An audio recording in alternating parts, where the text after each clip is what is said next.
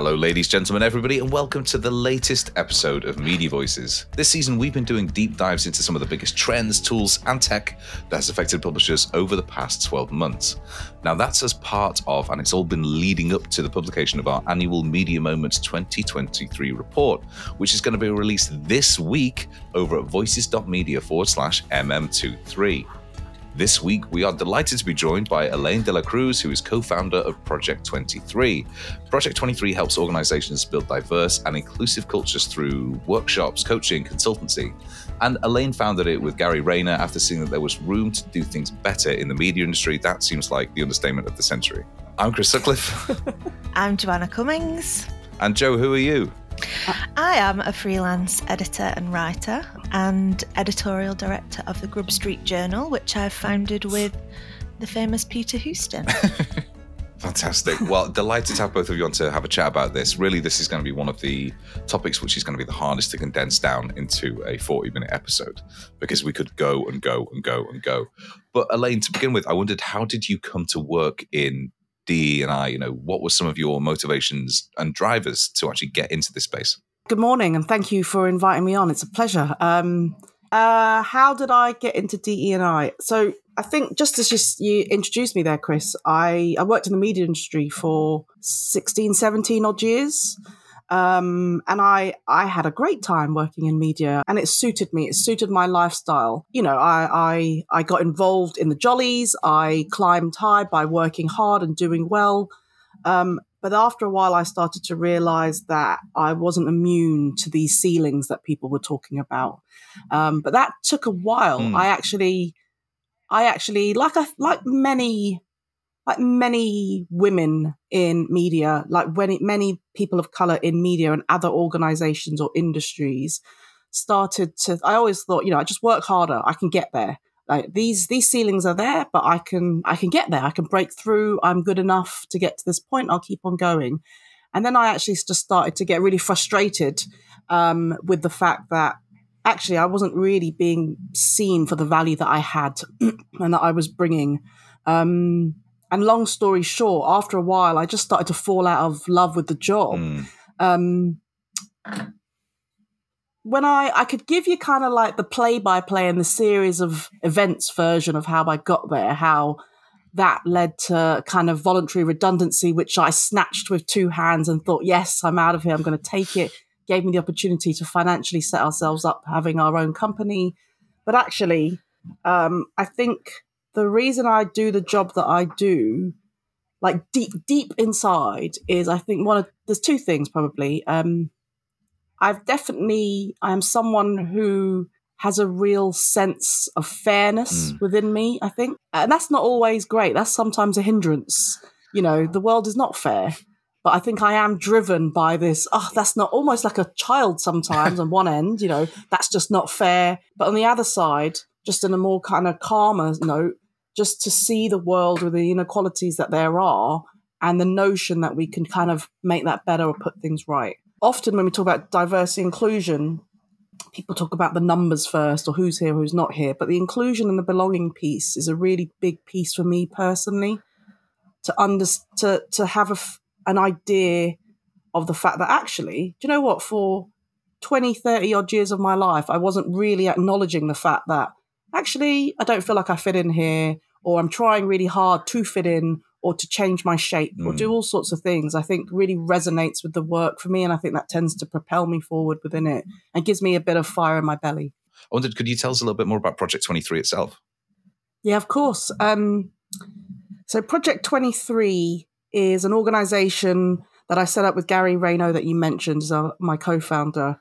About 5.5 years ago now. Is that one of those realizations where you go, holy shit, it has been a while actually? Yeah, just a little bit. But it's both. It's like, wow, that was freaking ages ago.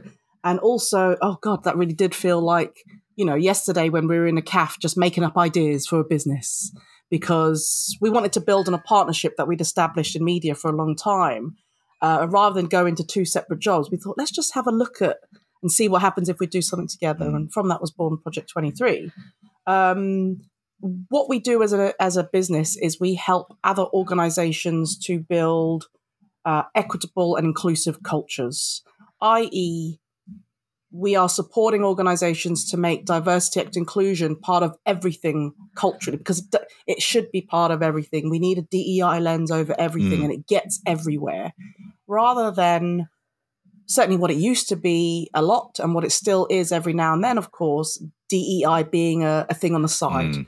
Something that we have to do, something that is like a should rather than a we must or we will. It's we should do something, so let's get some stuff going on over here on the side.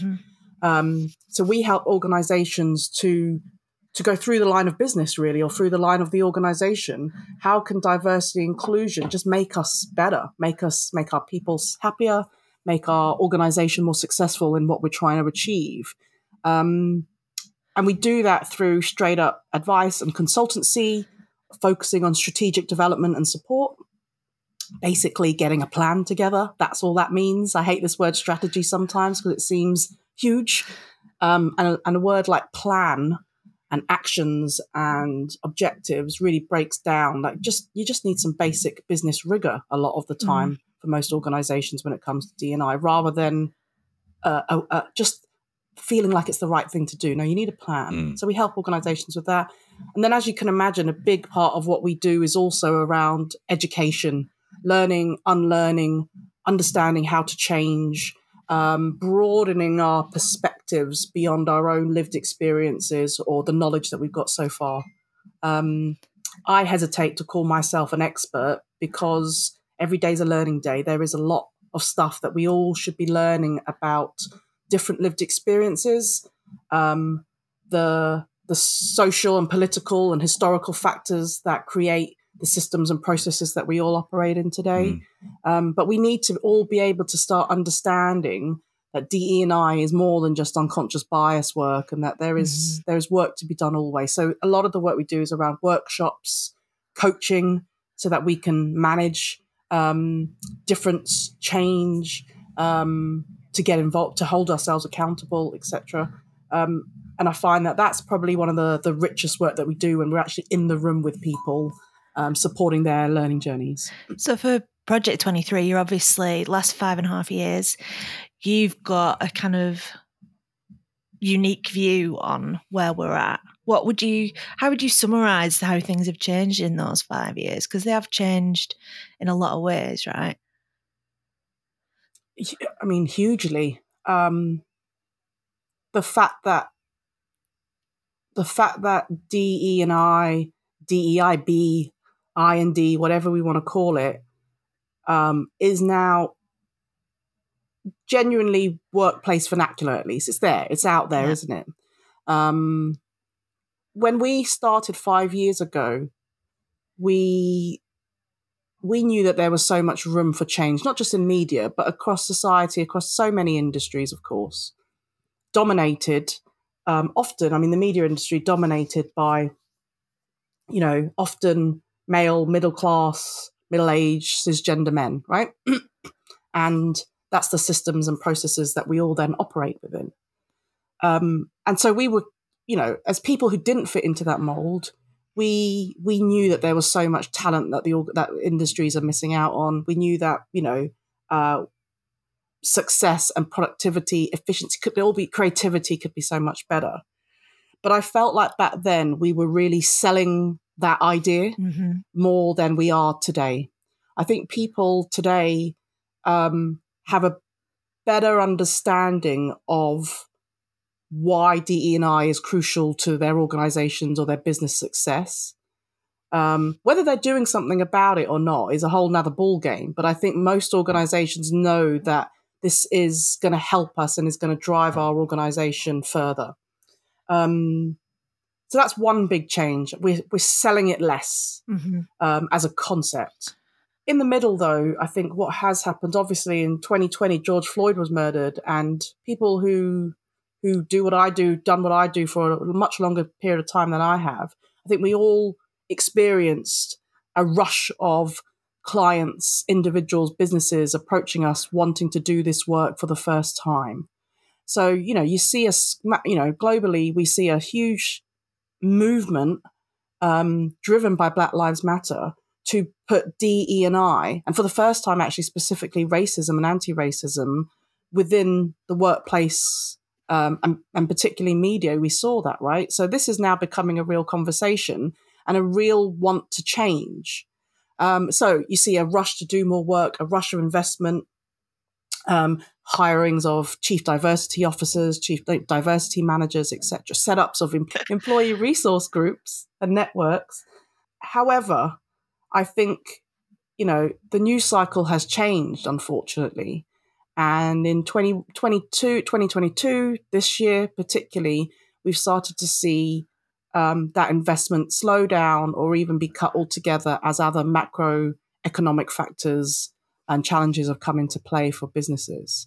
So there's been a real shift, I think, in the fact that this is something that organizations really know they need to deliver on. But there is still a huge challenge and a huge barrier to sticking with this work and committing to this work when, quote unquote, other bigger priorities come along. So I think that really challenges the whole piece. So where does that inertia come from then? Because if, to your point, that people do recognize this now and it has really embedded itself within the agenda, what is it that makes DE&I so easy to cut from a business perspective? Where has that perception come from? This is not a trend, right? This is not something that we can, to your point, we cannot just silver bullet this. And unfortunately, I think that some people, as they've gone through a journey of enlightenment, of realizing that, oh, okay, perhaps I've had blinkers on all this time, unknowingly or knowingly, and there is discrimination that happens. There are inequalities, or there is a talent pool that we're not tapping into that we could tap into, for example. People start to unpack what's going on. And I think in my experience, you often come across leaders or businesses that want to fix things straight away. And then you're doing things kind of on false pretenses, really. So we think that we're going to roll out some training or do some talks or just invest X amount of money into something over a short amount of time, and things will just get better and it won't be and then we can move on to the next thing that I have to move on to. Whereas actually, no, it's not like that. It is an always on situation. I mean, unless I'm lost and unless I'm wrong, these are societal issues that are not going to change in our generation. But we can make a big difference within the confines of our organization as leaders to make people feel like they're included, to improve the diversity within our organization over time, to change the systems and the processes so that they're fairer. But because everything is interlinked, you can't just flick all the switches and everything is done. You have to have a multi-layered approach to DE&I work and treat it like a verb. Like we are doing DEI all the time. And so I think there can be a bit of tiredness and fatigue and inertia because there's a misconception that we can just be done after a while. That's not to say, though, that we can't see benefits straight away. That a long-term plan doesn't give us short-term benefits and as well as long-term. So just we can put in a long-term, multi-layered approach to this. Run employee resource groups, have a strategy, change our recruitment processes, do like outreach to communities or go to schools to get more people in media, lots of different examples. But in doing that work, we can also straight away start to create safer spaces at work for people to just exist and be happier. And that's going to make a difference straight away to those people who wouldn't have had that otherwise. Yeah, because when I spoke to you at the Magazine Street conference, you talked about people needing to be more impact focused than solution focused. Is that what you mean by that? Could you talk to that a little bit more? Yeah. Did I get on my soapbox when I was talking about You did, joke? and it was fantastic. You were so quotable that day. Oh, God. I remember swearing quite a lot. I am passionate about this is because this is something that we hold ourselves accountable to. So we are an organization that delivers interventions, solutions, trainings, workshops, right? These are solutions-focused things.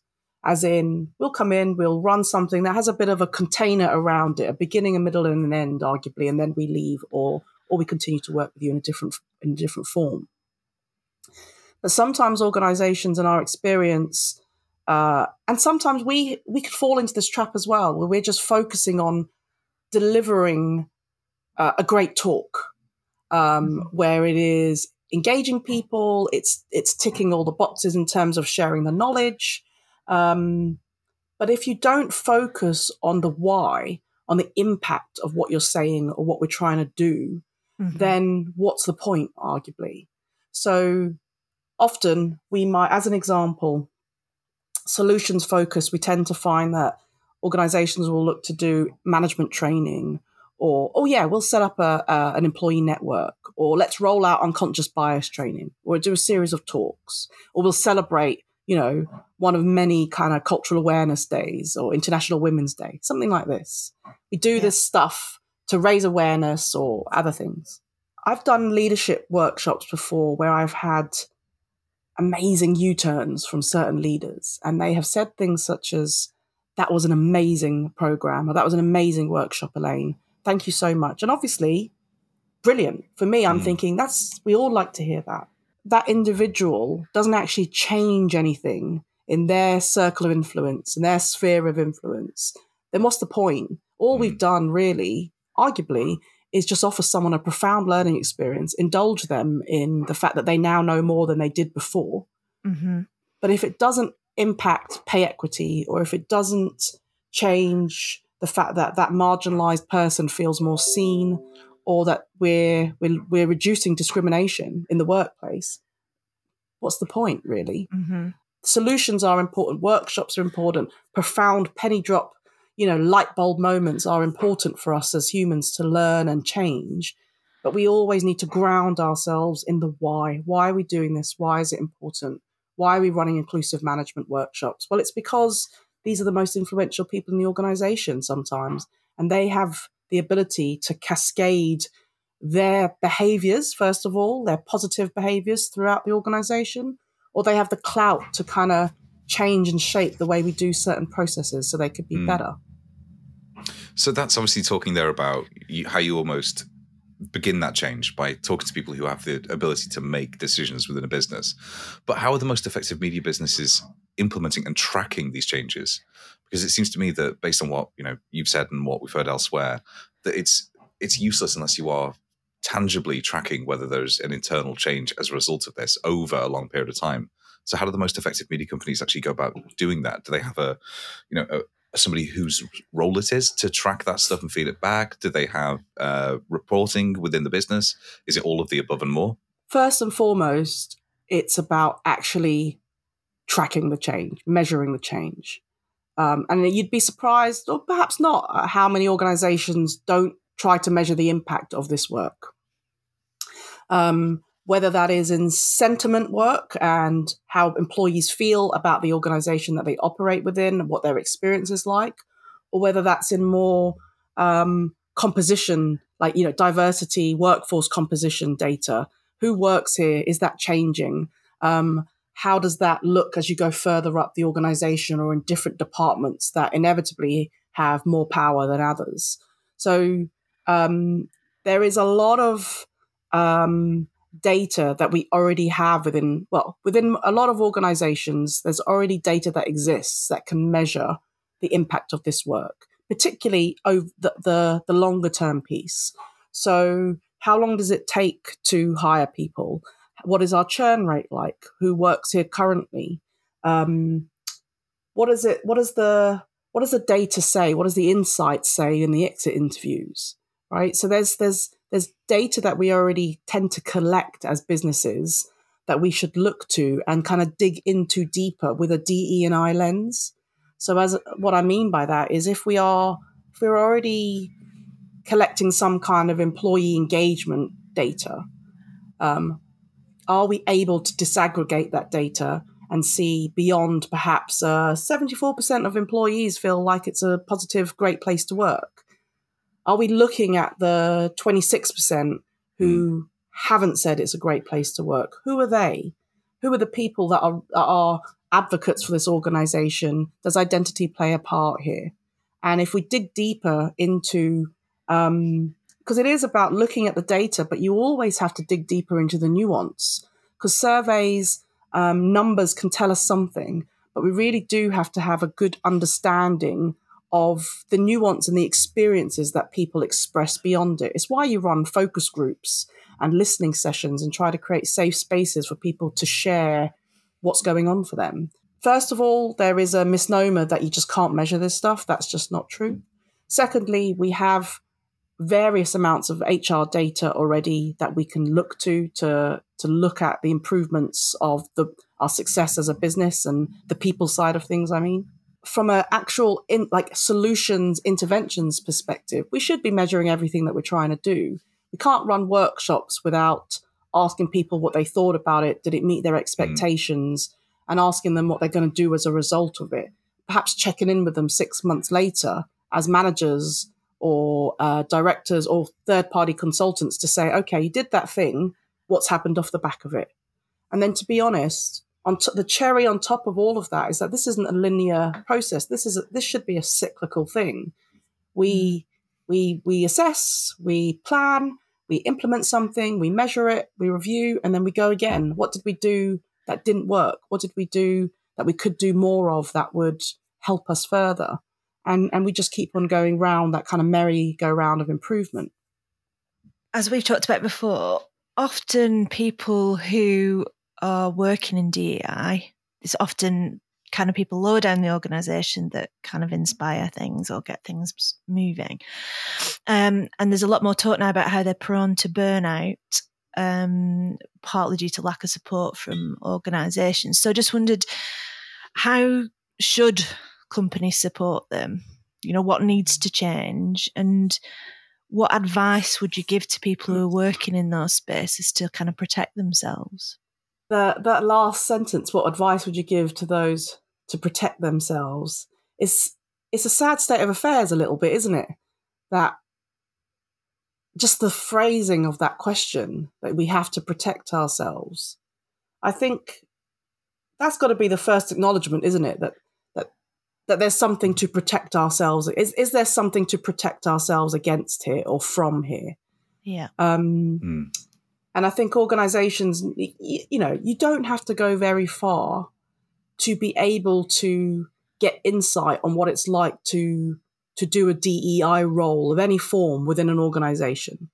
So typically, people are people are so prone to burnout because you're going against the grain. You're trying to change things, like a change consultant, but usually not paid the same amount as a change consultant. 100%. Usually not paid at all.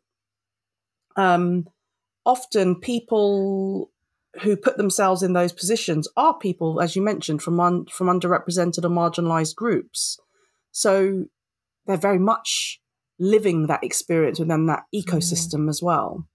And I think the kind of triple combo of it all is that often DEI roles are given to individuals from an organization without enough power and clout behind them, and almost as though this person's going to sort that out. Whereas actually, DEI should be a group organizational verb that everyone is accountable for. I remember when I was at Dennis Publishing, we went from Microsoft to, I'm hoping this analogy is going to work. I'm just kind of spitballing it as we go here. I'm desperate to know where it's going to go. I know. Edge of my seat. We moved from Microsoft to G Suite, to Google, right? And you can't, that's a massive thing for an organization to do. Someone's, bright idea, Google's going to be better for us. Great, let's give it to this person to do. No, this person might be able to strategize and work out how we do it, work out all the different strands and elements. But you need champions, you need early adopters, you need educators, you need project managers. You need to be able to ask people to do things and then they don't do it and ask them again. You need to kind of manage people and support people through this. If we can offer them spaces to just talk about their experiences, we offer group coaching and one-to-one coaching for DEI practitioners, including ERG chairs, because you need a kind of restorative space often to acknowledge your experiences, and perhaps working and talking with other people. If as an organization, if you have DEI leads, if you can connect them with other people in that space outside of your organization, the value of that is huge, because we need to be able to connect to each other and work out what best practices, what ethical practices, or to know that, I'm not alone in that. So that building of community is definitely something that organizations can help and empower people to do. Invest in them in the round is what I would say. Absolutely. And the metaphor worked 100%, just so you know. Thank you. It's very relatable. It is. And we, do you know what, for Project 23, we co-opted like a change adoption curve that we saw when we did actually start to move from Microsoft to Google. Like, that was presented to us, this kind of bell-shaped curve. And that's the same within DE&I anyway. You get early adopters, you get a group of naysayers at the back end who we could spend loads of time and energy on, and who'll create a lot of noise about this, the anti-woke brigade in the DEI context, perhaps. And often they steal the oxygen for the work. But actually, if we focus on like the middle majority, most people in organizations that we speak to want there to be greater diversity inclusion, but aren't sure how to go about it. And I think once you get that tipping point within an organization on that adoption curve, it becomes more of a cultural norm. It becomes something that we can support each other on. It becomes easier to deal with the discomfort, and the solutions become clearer. So yeah, we co-opted that. So maybe the analogy works even further. Well, I've just looked up some change adoption curves, and the people who are obviously the last to adopt things seem to universally be called laggards, which is brilliant. Laggards, yeah. Because that's like that. It just puts me in mind of like old sailors who are being lazy and not pulling their weight. One of the things that I would love to get your opinion on is: are there any media companies who are not just doing this right, not just kind of shouting about what they're doing, but who are actually making tangible change? Are there any media companies that really stand out? You know what? The way I'd like to answer this question, I think, is by acknowledging the pockets of work that different organizations do. Because if you take something like the PPA, right? So the PPA, they have just introduced a next-gen board, okay? So they're wanting to be impact-focused. So they have a board which is typically, obviously, like many other trade organizations and bodies, is senior members across the industry. It makes sense to diversify who is shaping and informing what the PPA should and does, right? Should do and does. So they have introduced a next-gen board, and in their selection criteria for the next-gen board, they have been equitable in the selection of those individuals. They've wanted not only fair representation, but they've wanted different voices who are there, the voices of people who don't normally get heard. Importantly, then, they've empowered that next-gen board, and they will be empowering them over the next year and beyond, probably until the next-gen board comes to fruition as well, in order to actually give them the space to do what the PPA want them to do, to shape, to inform, to guide, to listen. So that's literally a direct way of getting voices, different voices around the table.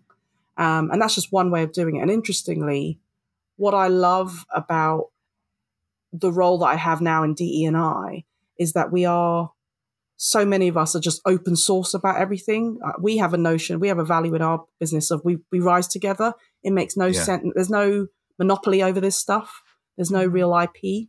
So I know that Immediate Media have picked up on the idea of the next gen board, discussed it with PPA that they'd like to do something similar. Great.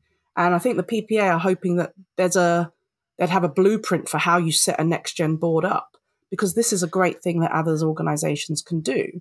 So the ripple effect is great. So I think there's something about what are we doing that actually is getting different voices at the table is one thing. And then another thing is, how are we just sharing what we're doing with others? What I liked about immediate, when I spoke to Rydia over there, actually, who's their head of DE&I. Is that knowing? Yeah, Joe, as in yeah. Joe, you sounded so like fond and affectionate all of a sudden. Yeah, she mentioned that for the last couple of years they have been working to build the foundations of good DE&I. So to my point earlier about not wanting to silver bullet things, often from an organization strategic perspective, we can think, okay, this needs to be leader-led, it needs to be within the culture, it needs to be part of everything we do straight away. But you've got to go through a journey to get to that point. You know, if we as an organization are kind of uncomfortable with just speaking about racism as an example, we can't fathom that we're just going to make this a leader-led strategy straight away, right? We have to break down the phases of this work. And what I loved about working with Immediate is they had a real sense of understanding that in order to do this work well, sustainably and over time, we need to put the building blocks in first. So we need to put things in that are going to be able to measure.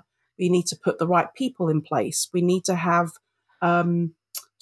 people strategies that are interwoven and interlinked, L&D, people, organizational development, DE&I. We need to do things properly in order for the activations and the solutions that lots of other organizations do to stick. And I love that. We're often asked as a business what equitable action looks like, because we talk about equity all the time, right? The notion that treat people how they need to be treated in order to readdress the balance and swing the pendulum back into the middle, right? Because it's too far the other way. We talk a lot about equitable investment into learning and development.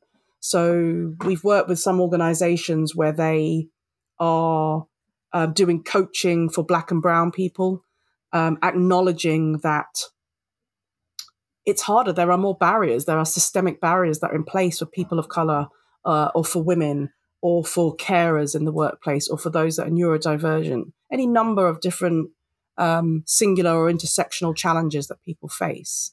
So it makes sense to equitably invest in those people. And coaching is one way that we can do that really well, to give access to support, to empowerment, to people who are often marginalized is a way to get them to have a better experience, encourage them to develop themselves, to stay at the organization, which obviously ultimately leads to greater diversity at all levels of the business. It's why we launched Coaches of Color actually as a business, as an offering. It was just an unapologetic offering of equitable learning and development. I think when people hear DEI or EDI or, however they phrase it, the focus or the first thing that comes to a lot of people's heads is tackling racism. Understandably, it's obviously huge. But obviously DEI encompasses a lot more than that. I wondered if you could talk a little bit about that, like what else it encompasses, what are the things people need to consider when they're implementing DEI strategies, and how even the concept of intersectionality plays a part. Yeah. I mean, if you just think for yourselves, any which way you identify any part of your identity, right? So any which way you can describe a part of your identity, rather. So for me, there is, I'm a woman, I'm British-born Filipino, I'm a Londoner, I'm, oh goodness, I'm nearly 45 years old now.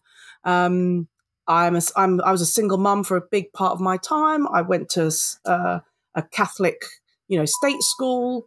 All sorts. I have a large port wine birthmark on the right side of my body. Right, there are a number of ways that I identify parts of myself, right, that shape who I am. And that list can go on. My religion, my being an introvert or an extrovert, my hobbies, right? I think in the workplace, it's useful to think about isms, racism, sexism, ableism, and all these other things. But actually, what we need to start thinking about is the differences that we bring in the way that we operate as individuals and the different needs that we have. So, when I was a single parent, I had certain requirements, right? I was really focused on getting paid for what I worked. I was keen on making sure I had financial security. And that was what I was gunning for. And that really sparked ambition in me to just climb, because it was about financial security for me and my kids. Having said that, the organization wasn't set up for me, because what would often happen is that because people knew I was a single mum, people would think that I wouldn't be able to go to evening events, or that I wouldn't want to do certain things. Little did they know that I probably had better childcare options than any of them and anyone in the organisation, thankfully, to my mum and dad. Big up, mum and dad. Thank you very much. This is like the 273rd episode of the podcast. That might be the first shout out to mum and dad we have had in the entire series. I'd miss out on opportunities because the media world often is more than just a 9 to 5 in terms of creating opportunities for yourself. So for me, I've kind of gone slightly wayward on the question here, but for me, it is about understanding the way in which we work and the beliefs that we have, and how we can widen the access to those things to more people. If you look at the media industry, I said it earlier, it's rooted in men, in middle class. Often the leaders are middle-aged, private educated, white, right? This is the systems. So it would typically mean then that the way that we operate isn't going to best support those who have disabilities, or those that have ADHD or dyslexia, because we like to do things really quickly, and you've got to come to a room and be able to think on your feet, and we value being able to think on your feet. So for me, I think it's just an awareness of a full human experience, rather than just one that is rooted in people who have childminders, who don't typically have at-home responsibilities, who can stay till all hours in the workplace, who are going to be able to connect with other men over the golf course, things like this. I think we need to be able to open up the way in which we do things generally, rather than just thinking about racism or sexism or ableism being these problems. Who are we not opening the doors to because we only have one way of doing things typically? Makes me think of the fact that the word resilience has been bandied around a lot, especially over the last year or two. I think it's such a dangerous concept. Like so dangerous. So dangerous. Because, sorry. I think especially in this industry, I worked in a job that was really stressful, and that word resilience was used all the time. And I think for anybody who's dealing with any extra layers to the ones I was dealing with, it's a really unfair concept to use against them. It really is not taking into account all the things that people are dealing with. Is that putting the burden on them to almost drag themselves up and try and do stuff that they don't? Okay, I get it. Yeah, and it's if you don't deal with it, it's a problem with you. Maybe you need some extra training to be more resilient. No. Yeah, and and that kind of lack of diversity that exists in the industry just makes those things stick and stay.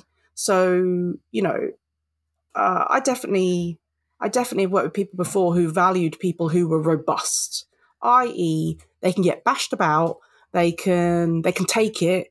They're always going to step up again, and it's going to be all right. They can handle troublesome characters, right?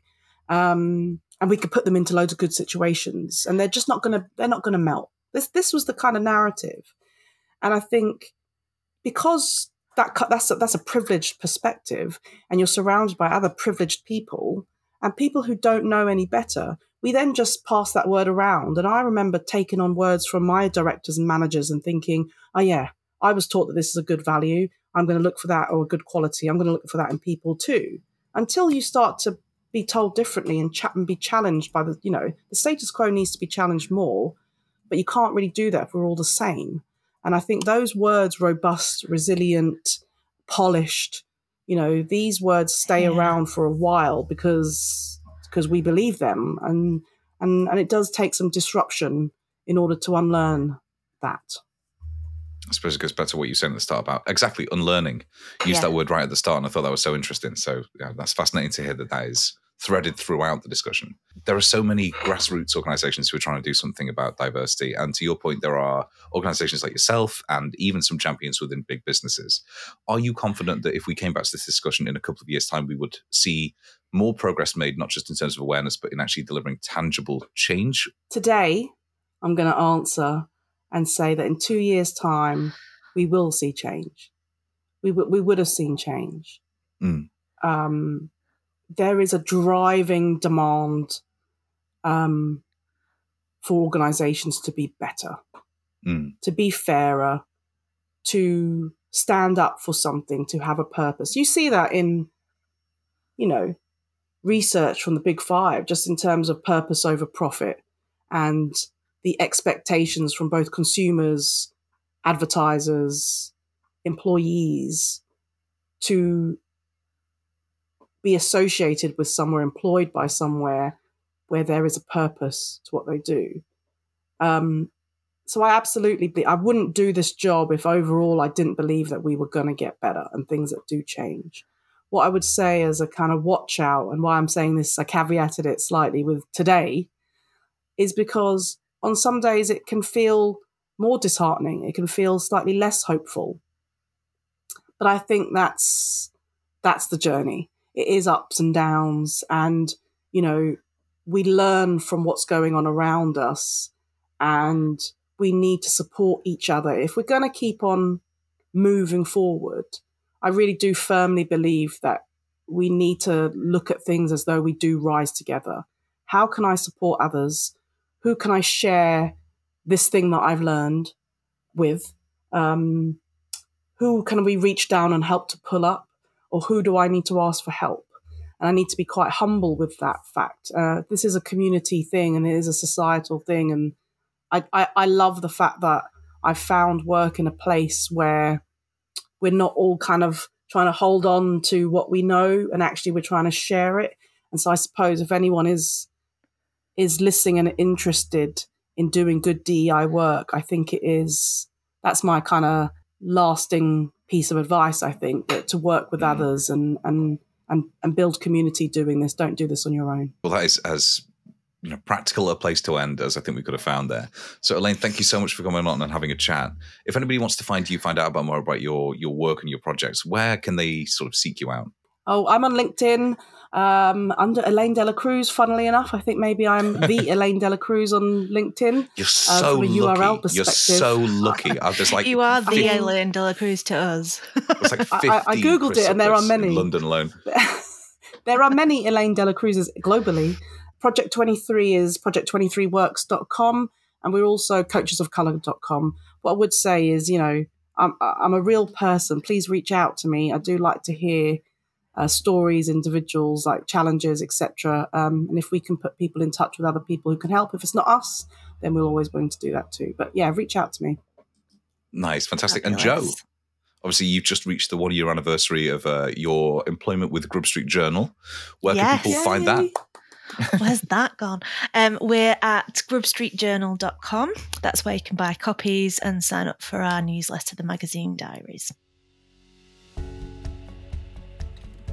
Well, thank you, Elaine. Thank you, Joe, for coming on and having a really interesting chat. We are going to be dealing with DE&I in a chapter in Media Moments 2023, which is out this week. You can head across to voices.media/MM23 to sign up for that. We would love to get your feedback on that, so please do download it, read it, let it percolate, and then let us know what else we could be talking about next year. You can also go to voices.media to sign up to our daily newsletter. Now that condenses the 4 most important news stories of the day into a single email for you. You can also sign up to our community where we discuss everything media related and non-media related a lot of the time. So for now, thank you so much for listening. It's been a fascinating season of Media Voices. Thanks again to Joe and Elaine, and thank you for listening.